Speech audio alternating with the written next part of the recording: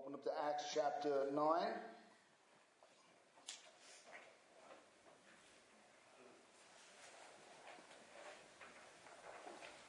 Before we move on, I'm not sure how many people know that Lucille, our dear sister, has been in the hospital. And we were able to get her into the Norwegian Christian home, which was, the family loved it, a great place. But she had to go back to the hospital with some complications. So we're going to ask God now, we'll intercede for her, that God will just touch this woman's life. She's deeply loved by her family and by us. In her own words, she's ready to go see the Lord.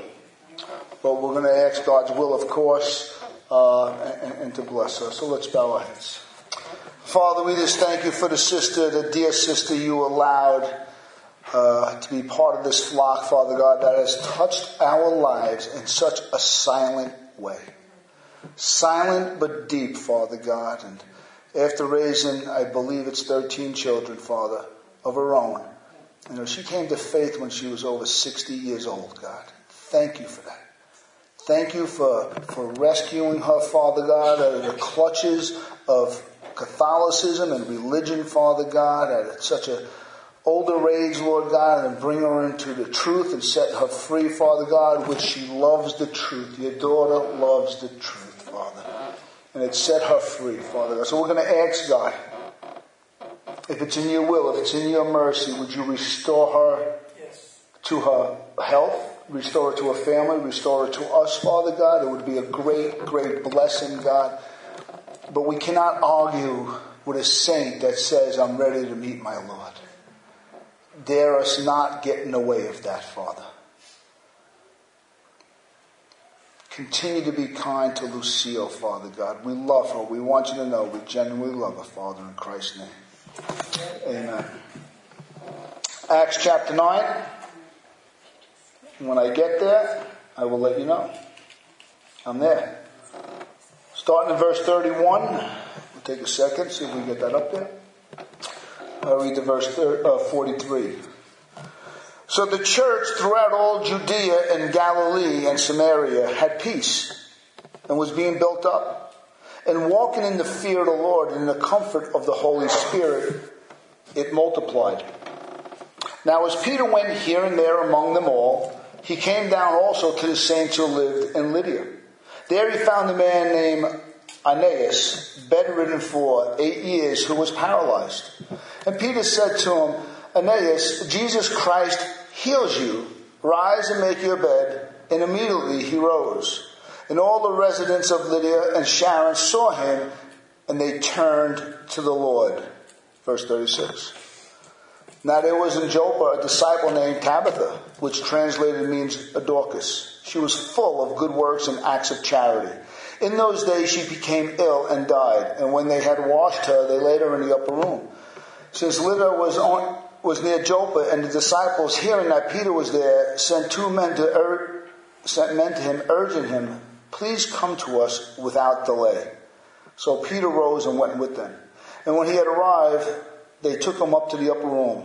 All the widows stood beside him, weeping and showing tunics and other garments that Dorcas made while she was with them. But Peter put them all outside and knelt down and prayed, and turned to the body and said, Tabitha, arise. And she opened up her eyes, and when she saw Peter, she sat up. And he gave her his hand and raised her up. Then calling the saints and the widows, he presented her alive. And it became known throughout all Joppa, and many believed in the Lord.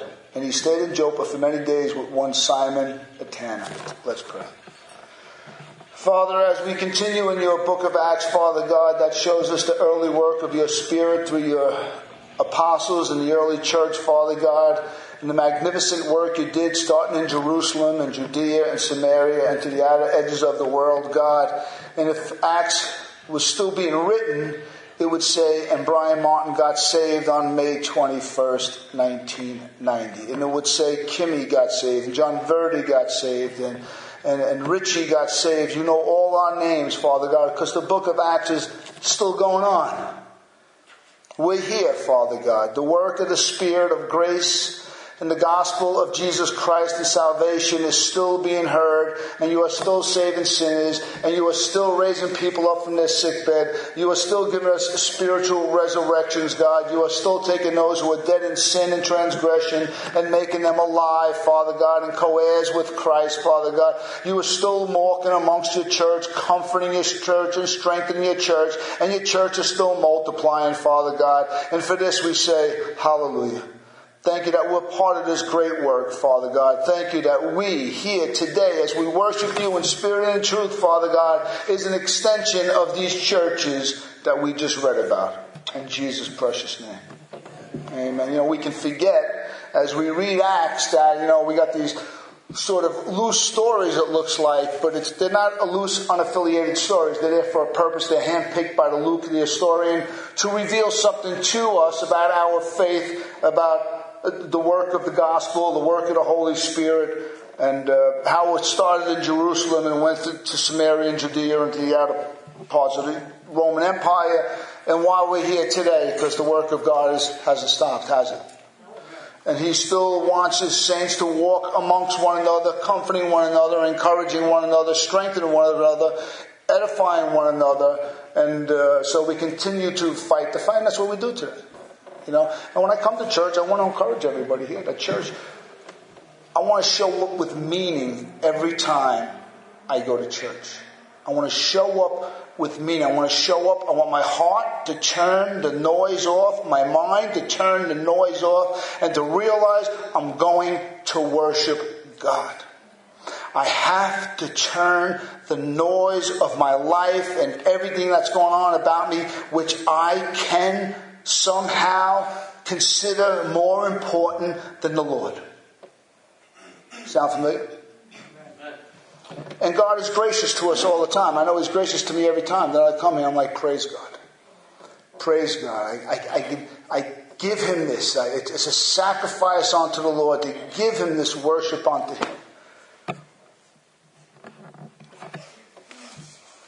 As we went through chapter 9 of Acts, probably about 3 months, we saw Paul's conversion and his early ministry in verses 1 to 31. Now we see Peter's ministry, but it's not like the ministry Peter had before.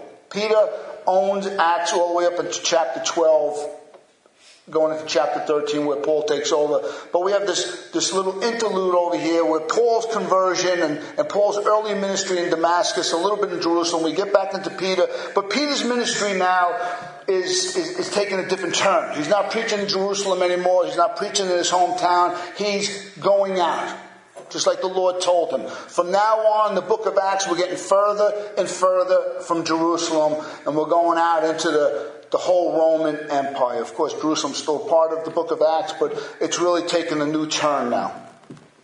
And now Peter, under the cloak of peace, as verse 31 says, he begins to travel for the sake of building up the saints who had believed in other areas. It's on this tour that we encounter these two short stories, the extraordinary ministry of Peter by the healing of Aeneas and the raising of Dorcas from the dead. So Luke is constructing everything for one purpose, because this is what he wants to say. Wherever the gospel went, many turned to the Lord. Or many were converted and turned to the Lord. Both stories end with that. And that's to show us the spread of the gospel. But we do have these two extraordinary ministry stories going on over here. And if there was a sub-theme, it would be, you never know when God's going to use you. I want to encourage everybody here. I want you to take this out of here today. You never know when God is going to use you. If you knew that and believed that, please tell me, would your life be as boring as we think it is sometimes? If you knew that you never knew, if you knew it, and you said, maybe today's the day that God's going to use me to raise someone up from the spiritual dead, how would that make your day feel? If you can leave the house every day knowing that truth, because it's a truth, that you never know when God's going to use you. That's why I titled the message, All in a Day's Work. We're going to look, Peter says all in a day's work. He's going out from town to town. He's strengthening the saints. That's what he was supposed to do. Hot and dusty days. Miracles weren't happening all the time. He had to get up. He had to go to work. And this is what he did. And one day he goes to a place. A man's laying there for 8 years paralyzed. And something wonderful happens. We can get caught up in the trap of thinking every time you read the New Testament, all these fantastic, extraordinary miracles were taking place at the snap of their fingers, and everywhere they went, people were being healed and jumping out in the cemetery, and there was a big party going on. Some people make it sound like that. But that's not what was happening. Yes, there was condensed miracles at times. Many took place in a short period of time. But on the whole, it was just another day's work of hard work, of going out and sharing Christ. And at times, God did extraordinary things. The text implies this as we go through it. Yesterday, I want to give a couple examples before I go into the text. Finished writing my sermon out yesterday, and what I like to do when I have the time is go hit some balls, do some putting, think about the sermon, read about it. But, notice it was pouring out yesterday. But I still went. I was the only guy there, except for another knucklehead who opened up the place. But this knucklehead, who's my friend, who 3 weeks ago I said, something, I'd like to sit down with you and share the gospel with you one day.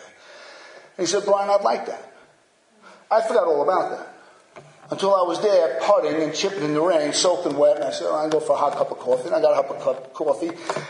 Totally forgot about it. The next day I know I'm sitting in this guy's office, and I remembered. I told this guy I wanted to share the gospel with him. But there's nobody around. Nobody was going to interrupt us. And there we got to speak about Christ for about a half an hour. And a seed was genuinely planted. It was a genuine time. I've witnessed to many people over many different scenarios over the years. This person really heard. He was genuinely inquiring about the faith and genuinely inquiring why I believed. And what does Peter teach us? Be ready in and out of season to give an account of your faith. And I had that opportunity yesterday. I wasn't planning on it. I wasn't thinking about it.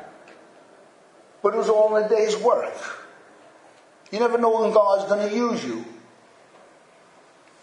It wasn't too long ago that I was out playing golf, and there was a friend of mine, I haven't seen him in many years, Brother Donald, who's here now. He's not here today, but he's saved.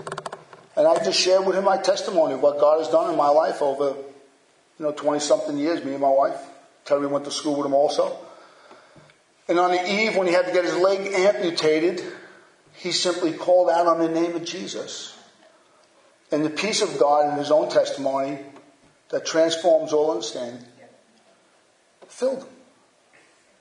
And he's been walking with the Lord ever since. You never know when God's going to use your testimony. You never have any idea.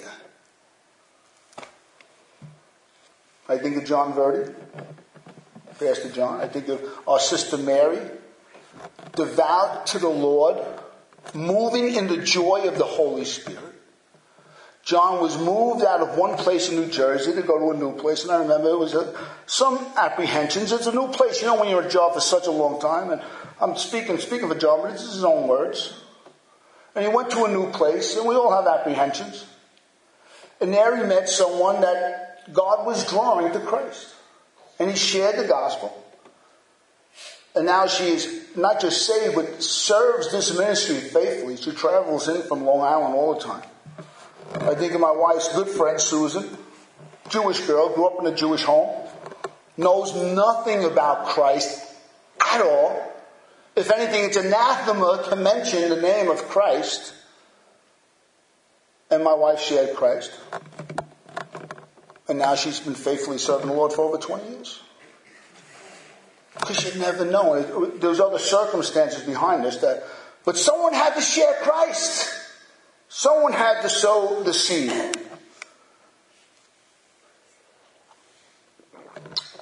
This is an important aspect of a life of faith. A life of faith is always on. Please, if I can do anything, if I can get into your heart and shake you up, please understand this. The life of faith is always exciting when you carry the message and you believe God wants to use you. It's not just a Sunday thing. We need to be proactive. Jesus himself says to his disciples, it's God's good pleasure to give you the kingdom. I think over years we got to be careful to lose that and to forget that it's not supposed to be all these great things. God uses that message. And as I was writing this out and I was thinking this out and I was thinking about these stories, and I'll get into the text and you'll see what I mean when I put the numbers together, is that we can easily fall asleep when it comes to sharing the gospel. Of losing that passion that Jesus saves. He really saves, and he raises the spiritual dead as easily as Peter raised Dorcas from the grave. It's not just an apostle thing. It's not just a pastoral thing. As we're going to see later on, it's a daily life for the believer. It's a dynamic in our life. It's one of the sub-themes. I don't want to miss that as we go through this. The gospel, I'll speak for myself. And if it touches your heart, you can own it too. The gospel of Jesus Christ has brought significance into my existence. Significance. Because prior to Christ, the only significance was me. That's it. Christ brings significance into who you are. You're cherished and you're precious. And he trusts you with the message of life.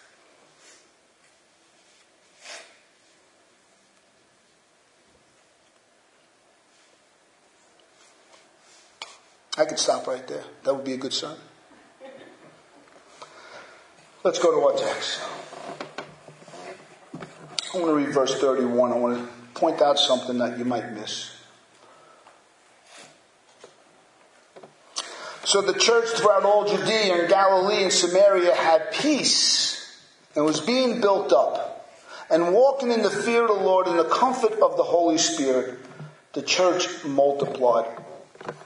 Because of the change in the country, and I'm going to explain that for a second, from a seemingly growing hostility, when we get to chapter 8, and the beginning of chapter 9, all you see is this great persecution against the young church.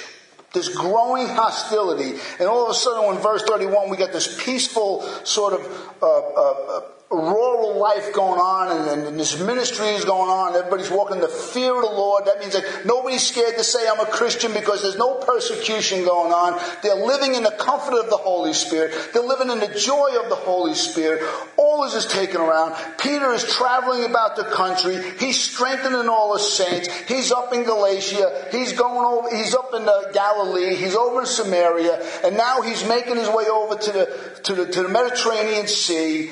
And we see this great peace was taking place, and it's due to several circumstances. First of all, the great persecutor Paul has been converted. They can breathe a sigh of relief. But something else is going on here that the text doesn't teach us, but history does. This all took place in around 36, 37 AD, and three significant things took place in a very short period of time, in about a year's time. Pontius Pilate was removed and he was replaced. Caiaphas, the high priest, was also replaced, and there was a new King Herod put in charge. These are the three hostile forces that were replaced, that took down Jesus and the early church. All in a short period of time. The Bible doesn't address it. History does. And we understand that this great peace that took place, that God gave reprieve to the church, not just by the saving conversion of Paul, but by doing a political thing that didn't make it into the text, but no less, it's part of this peace.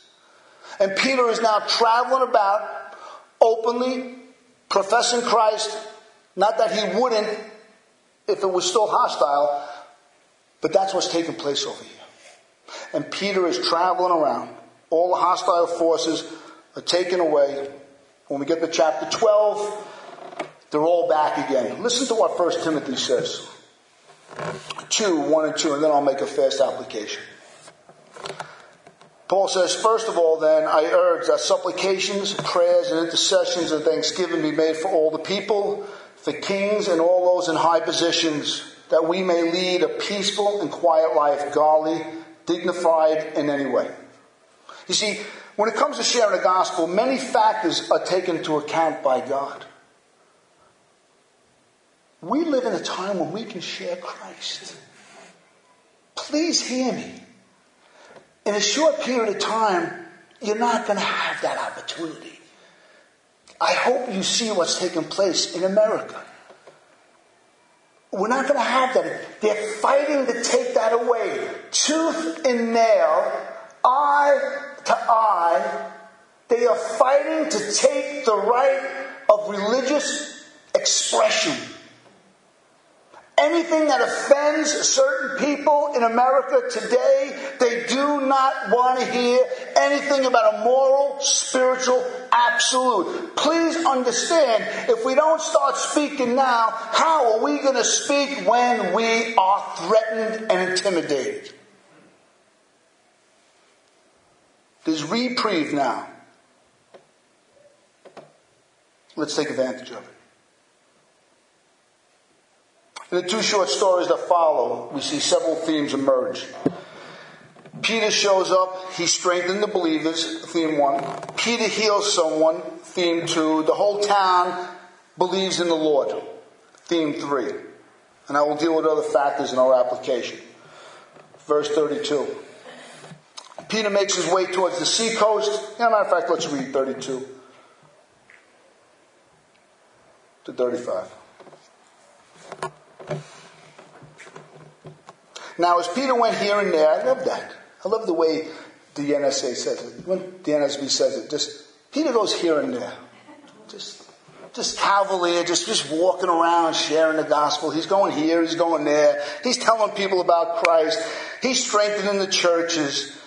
And he went here and there. He came down also to the saints who lived in Lydda. There he found a man named Aeneas, bedridden for 8 years, who was paralyzed. And Peter said to him, Aeneas, Jesus Christ heals you. Please understand, so that's a command. That's not a hope. It's a command. Jesus Christ heals you. He didn't say, Jesus, would you heal him? Jesus Christ heals you. Rise and make your bed. This is healing. And immediately he rose. And all the residents saw him and they turned to the Lord. Peter makes his way all the way to the seacoast. He's not following any pattern, but he's following the main roads that many evangelists and other Christians have traveled long before Peter ever entered there. He's going to visit the saints. It's all in a day's work. And while he's there, he encounters a man named Aeneas. He's bedridden for 8 years. That's all we know about him. We're not sure if he's a believer. Good chance he was, but we just don't know. And for 8 years, this man was bedridden. He was paralyzed, maybe a stroke, maybe an accident. Scripture don't tell us. But he was a man. And he wasn't always this way. And the Bible says that Peter found him. The word found, when it's used, it's not like he stumbled upon this poor person and it was arbitrary. It was no accident. It means he discovered something of quality. It's all in a day's work. He discovered something good. He discovered it attained wealth. That's what the word means, obtained wealth. You see, Peter saw in this man something much greater than some kind of lame man. Peter saw many sick people. Peter saw many paralyzed. They were dragging the sick out to be touched by his shadow at one time in his ministry. But to say he found this man, Peter recognized something much more significant. A man for 8 years, I try to think about when we see someone in such condition and with all the medical attention we have, to think how this man must have suffered. And how Peter speaks to him with this divine authority. Jesus heals you. It's a command. Peter was touched. There was something there when he found this man, this prize of great worth. He saw something there and he spoke in a tone. Jesus heals you. Rise and make your bed.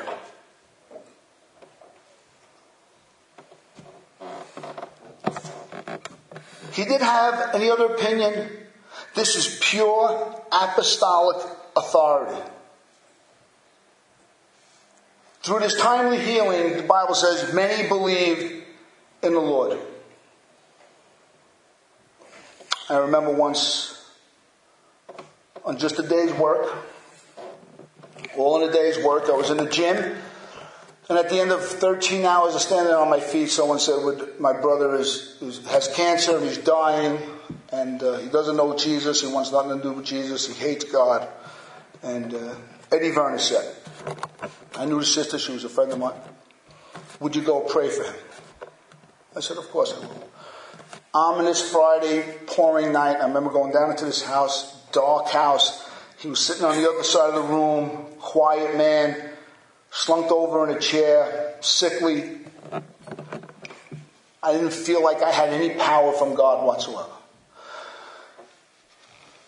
But I remember telling him, Eddie, I'm going to pray that God heals your body, but I can't promise you anything.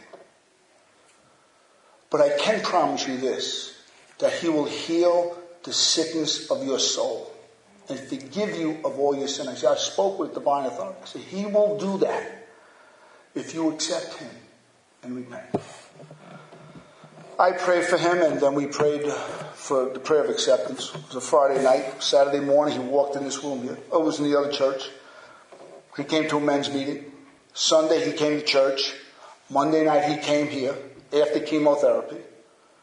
He never missed a service for over 3 years. Every Monday, he had chemotherapy. Every Monday night, sick. He was sitting second row right there. You see, God didn't heal his body. For 3 years he fought cancer. But the soul was so healed. All in a day's work. It was all, I just went to the gym that day, didn't want to do it. Someone got in touch with me. Brian, would you just go over and talk to my brother, pray for my brother? All in a day's work. What's the greater healing? The physical healing? Yeah, sure, we all love to see that. I will see him one day. I will embrace him. I will love him. He'll love me. We'll talk about what God did here when I see that brother again. While he's there, Peter that is, word gets out of what's happening. Believers in Joppa who are mourning for their dear sister who died send for Peter, who's 10 miles away. Peter immediately comes on foot. Upon entering the house, he finds believers, maybe others, maybe some non-believers, mourning greatly for Dorcas, a saint who ministered to others through her sort of arts and crafts gift that she had. Her service touched the hearts of many, Dorcas that is. She receives as much honor as Stephen the preacher, as Stephen the miracle worker, and as Stephen the biblical theologian and martyr who died in chapter 8. This woman, this Dorcas, who just made sweaters and little tunics for people, receives as much honor upon her death as Stephen. I love that. I love that. God shows no favoritism. One man sows, another man waters, another man reaps, but everybody gets the same reward. I don't want you to miss that. It's a short story, but Luke is telling it for a reason. It says that, and many believed in the Lord. Peter was not going down there that many would believe in the Lord. He was just going down there to strengthen the saints. But God does something extraordinary, all in a day's work. The gospel is spreading further and further and further. That's all the two stories really tell us. A lot of application, I'm going to get into that. Two short stories. Peter's preaching tour. What was taking place. Two healings. Many people come to the Lord, and it says the whole town come. That doesn't mean everybody got saved, but a great portion of these two towns came out and got saved. When do you think they really heard about the gospel? From Peter? Or from the believers who lived there? The believers who lived there were telling these people year after year after year about Christ. A miracle breaks out. Peter preaches. The people have been hearing it all along. The seed's already been sown. Others have watered it. Now Peter comes and gives a harvest. But it makes no difference. It's not about us getting a harvest. We're there to plant the seed. If God sends someone else along, praise God. No one gets more praise. Did you know that? Jesus says it. One man will sow, another will water, but we all rejoice together. I'm challenging everyone in this room. Are you sharing the Lord? Are you? Can I look into each person's face and ask you, are you sharing the gospel? Do you want to? Are you asking for opportunities? That man I spoke to Saturday morning in the rain at the golf course, we prayed for him Thursday night. I was like, God, we're going to pray for this man. Just started praying for him on Thursday night. The next thing you know, I'm speaking to him. I'll ask you this. This will tell where we are in evangelism. Or friendship evangelism. Do you want a critique? This is how it goes. How do I know if I'm really sharing Christ? I'll ask you something else. How do you pray for others? Because if you're not praying for others, I can tell you right now, you're not sharing Christ. And if you're not praying for souls, what's wrong? What's wrong with us? If I'm not praying for someone else's salvation, how am I not on my knees for someone I know that God's putting on my heart and saying, God, use me. I might be imperfect. Or use someone else, but do something. How are we not? Can someone stand up and say, Brian, I got a good reason. I'm challenging you to leave here today that you're not the same. That you really are praying and talking to people about Christ in a very loving way. Just tell somebody, can I share my faith in Jesus? Pray. Watch what God does. Are you worried about being rejected? Let me give you some forewarning. You will be rejected. You will. Our children reject us. Our family rejects us. Oh, what? Some people we don't. Don't let that stop you from praying. The answer is in prayer. That's where everything changes, in prayer. Prayer changes everything. It changes everything about us. There's nothing God won't do when we pray according to His will. So I ask us again, all of us, what is stopping us?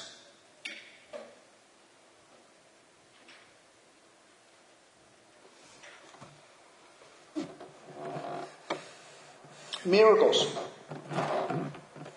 What happens if you knew every time you prayed for someone to be healed, would you do it? Then all of a sudden we'd be evangelists, wouldn't we? Should we expect miracles as easily as Peter just did them? Do we need a miracle for a whole town to believe? Is that the only way people are going to believe, is through a genuine miracle of stand up, Jesus heals you? There's a lot of people believe that. There's a lot of Christian denominations that believe that should be an everyday experience. Me and John, Patty, Kim, Terry, we've heard it for almost 20 years or more. All these methodologies, the reason people aren't healed is either one or two reasons. The person praying doesn't have enough faith and doesn't believe it, or the person who's sick and dying, they don't have enough faith. There's nothing wrong with their teaching. Their teaching is sound. Everybody needs to be healed. Jesus died for everyone to be healed. So that means the problem has to be with us. Please let me tell you, that is not true. God can heal anybody he wants at any time, whether I believe it or not. It has nothing to do with it. Amen. I want to talk about that as we go on. But before we go on to answer that question, we have to take a look at another feature. Long before Peter came, other saints were carrying the message already. They sowed, others surely watered, but God gave Peter the harvest. Peter was the Jewish apostle. He was not just anybody. He was God's statement. He was making a statement to the world that salvation is from the Jews. And he gave these Jewish apostles apostolic power and commission to go out, not every time they preached, but at certain times that great miracles would happen, signs and wonders would happen. Not every time Peter preached did someone get healed. Not every time Paul preached did people get healed. Not every time the apostles preached, signs and wonders happened. That's not the way it happened. There were specific strategic times that God used these apostles to raise the dead and heal the sick. Specific, strategic from God's perspective. And it was meant as much for Peter as it was for that town. Peter had to realize, God is saving the Gentiles now. Read chapter 10 when you go home tonight. That's all it's about. Read chapter 10. We all need to be in the business of sharing Jesus with others. You never know how God is ultimately going to show up and bring salvation home to the heart. I think God's really speaking to people in this congregation today.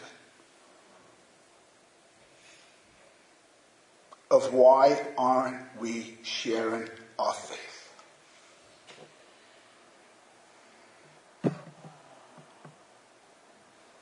Miracles. For 8 years, Aeneas lived among believers. And guess what? He wasn't healed. He wasn't healed.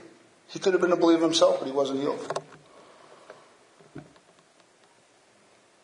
I want to encourage us, don't get weighed down trying to believe hard enough for a miracle. I did that. I lived under that. I lived on that. There was a man on Monday night, good man, I loved him, died. I got the phone call. He was dead about 8 or 9 hours. So-and-so had died. Get over to the house. I ran over to the house. He was at the bottom of the staircase going down to the basement. Rigor mortis had set in. Cops were all over the house. They had him roped off, and the cop wouldn't let me down the stairs. I was like, but I have to pray for him. I thought if I could pray and lay hands on him, that maybe God would raise him from the dead. Please let me tell you something. That's too much of a burden for a human being to carry. I believe that. I believe I was called to do that. I don't know if it would have been raised.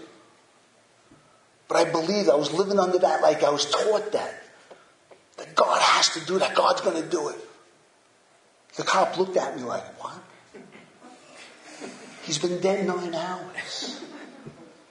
He was purple. Rigor mortis set in. And now it's 20 years later. I'm like, duh.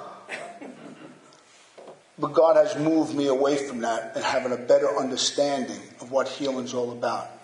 To be taught healing for 20 years and see nothing, the light has to go off.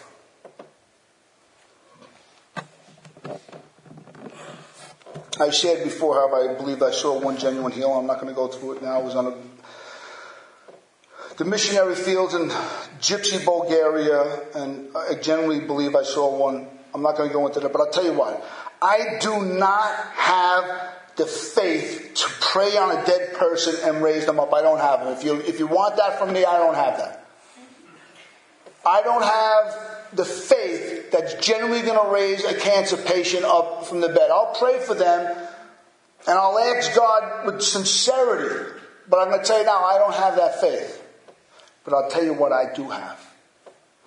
I'll go into a hospice, and I'll go into that room, and I'll tell that person, Jesus Christ will save you if you trust in Him. I have that. I don't think twice about it. I learned that lesson in a hospice once before. We went in, everybody was like, death was everywhere. Nobody wanted to smile. Nobody wanted to crack a joke. Everything was somber. Everything was real. Death was screaming at you from every room. And I remember going into that room and saying, no, I carry the message of life. It was in my heart. I remember telling that person, God will forgive you.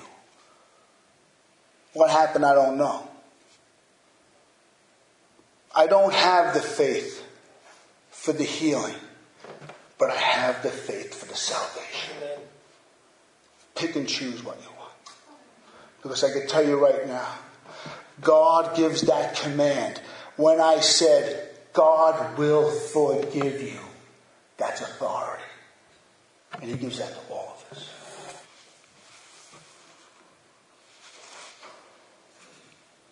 Dorcas. Go home and read chapter 8 about Stephen. And you think how both these people touched so many lives deeply.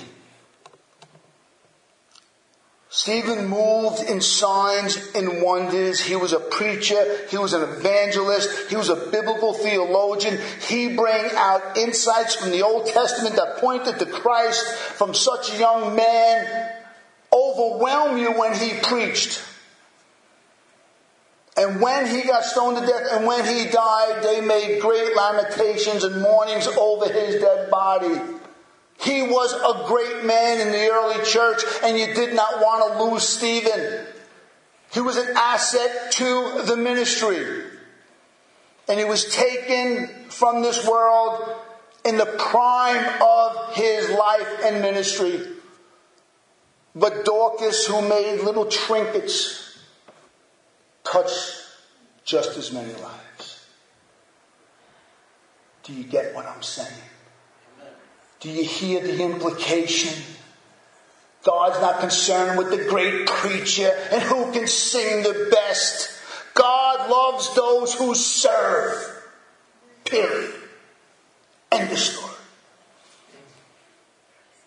That's it. In America, it's got to be big. It's got to be flowing and flowery and, sensational. It's got to be overwhelming. The noise, the sound, the symphony, the preaching, the music. Oh my God, it was great. And God's concerned with the person who opens the door every week and smiles. Who feeds somebody. Who does something for somebody. Who calls somebody. Who spends time. Who touches another believer's life. I challenge you again. And I hope it hurts. As a pastor and a father to many, I hope it hurts.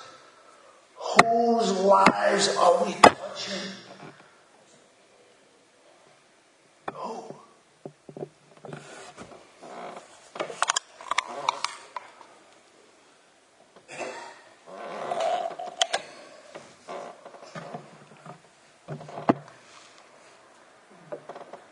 Whose lives are we touching? Dorcas. You don't know where she came from? You never hear from her again? But yet, they loved her so much though she was dead.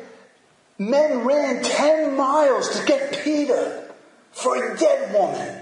Because she touched lives so deeply and so sincerely. And just in the simplicity of her arts and crafts, from the simplicity of making things with love. Men ran 10 miles. 10 miles. And were able to get Peter to come back, probably ran 10 miles.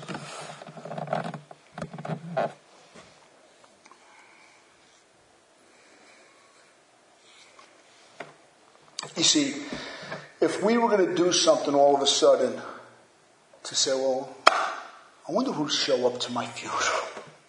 That's a morbid thought. You can never do something to draw a crowd. In God's kingdom, you don't do anything to draw the crowd. You serve the crowd. Dorcas served the crowd because she served Christ. Who's the greatest in the kingdom? The disciples wanted to know. Fetch me a child. Whoever becomes like a child is the greatest in the kingdom. Father, challenge our hearts. Challenge our daily lives, God.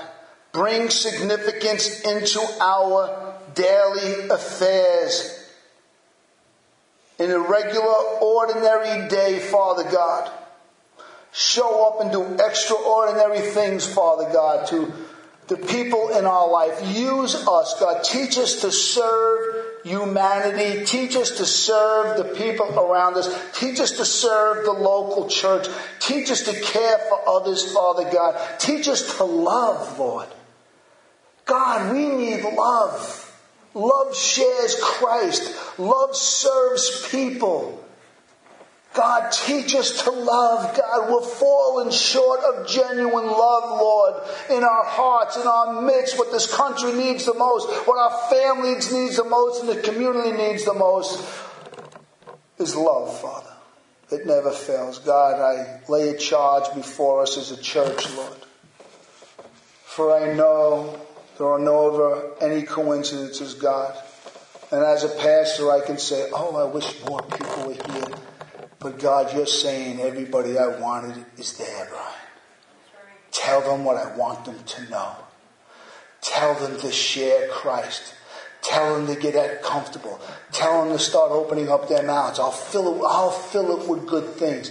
Tell them how sweet the gospel tastes. Remind them how Jeremiah ate the scroll, how Ezekiel ate the scroll. Remind them how sweet the sound it is. Remind them of how sweet the sound of those feet that bear good news. Remind them that people only get saved when they hear. How will they hear if no one is sent?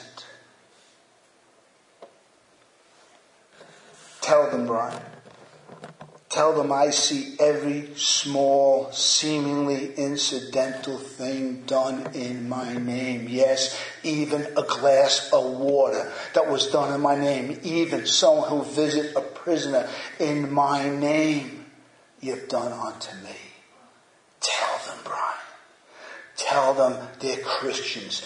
Tell them they're co-heirs. Tell them it's my privilege and joy to give them the keys of the kingdom. Tell them, Brian, remind them to stir up and to fan and to flame the deposit I've given them, Brian. Tell them again and remind them again they're co-heirs and they can do all things through me who strengthens them. In Jesus' name.